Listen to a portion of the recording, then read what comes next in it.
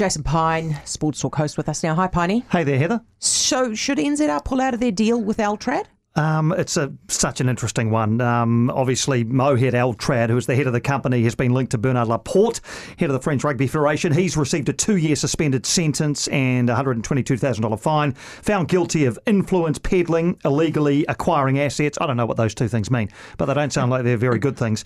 And Mohed Altrad is linked to Laporte. Of course, Altrad are across the front of the All Blacks, the Black Ferns, and both Sevens sides as well. Last year, when the 6-year deal was signed, it said both entities are bound by timeless values, defining a legacy together. Are they the kind of company that you want to be associated with if their figurehead, the guy whose name is on the company, is in this sort of company and this sort of trouble? Don't know, but sponsorship deals of this sort, this size, don't come along very often. So I can see both sides. What's it worth? And depending on who you listen to, it's anywhere, but it's 50 to 100 million. It's a For big how deal. long? It's a 6-year deal. Oh, and how many years are we in? This is the first year. Oh, geez. Yeah, so here we are. Oh, geez. And so New Zealand Rugby's budgeted that money for 6 years, right? Okay, Yeah. we've got that locked in.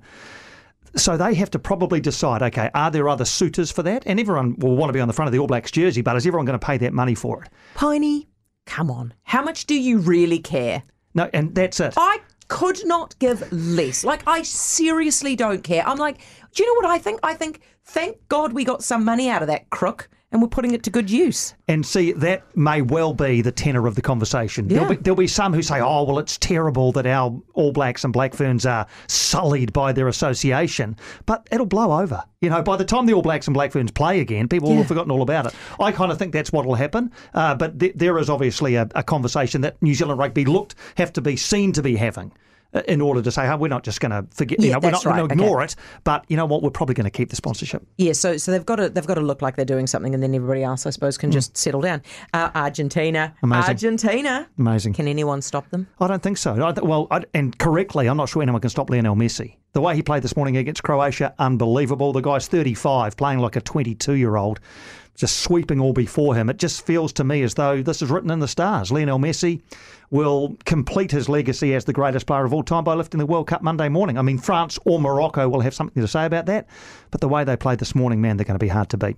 Is that because you're a mad football fan? Is this the best outcome for you? I think of the remaining outcomes, yes. Yeah, I think what it is. would have been better? Well, if we'd been there. Oh, come on, Piney. I mean, geez, be reasonable. Okay, thank you. I Thanks. appreciate that. Lord above, he just went into dreamland, didn't he?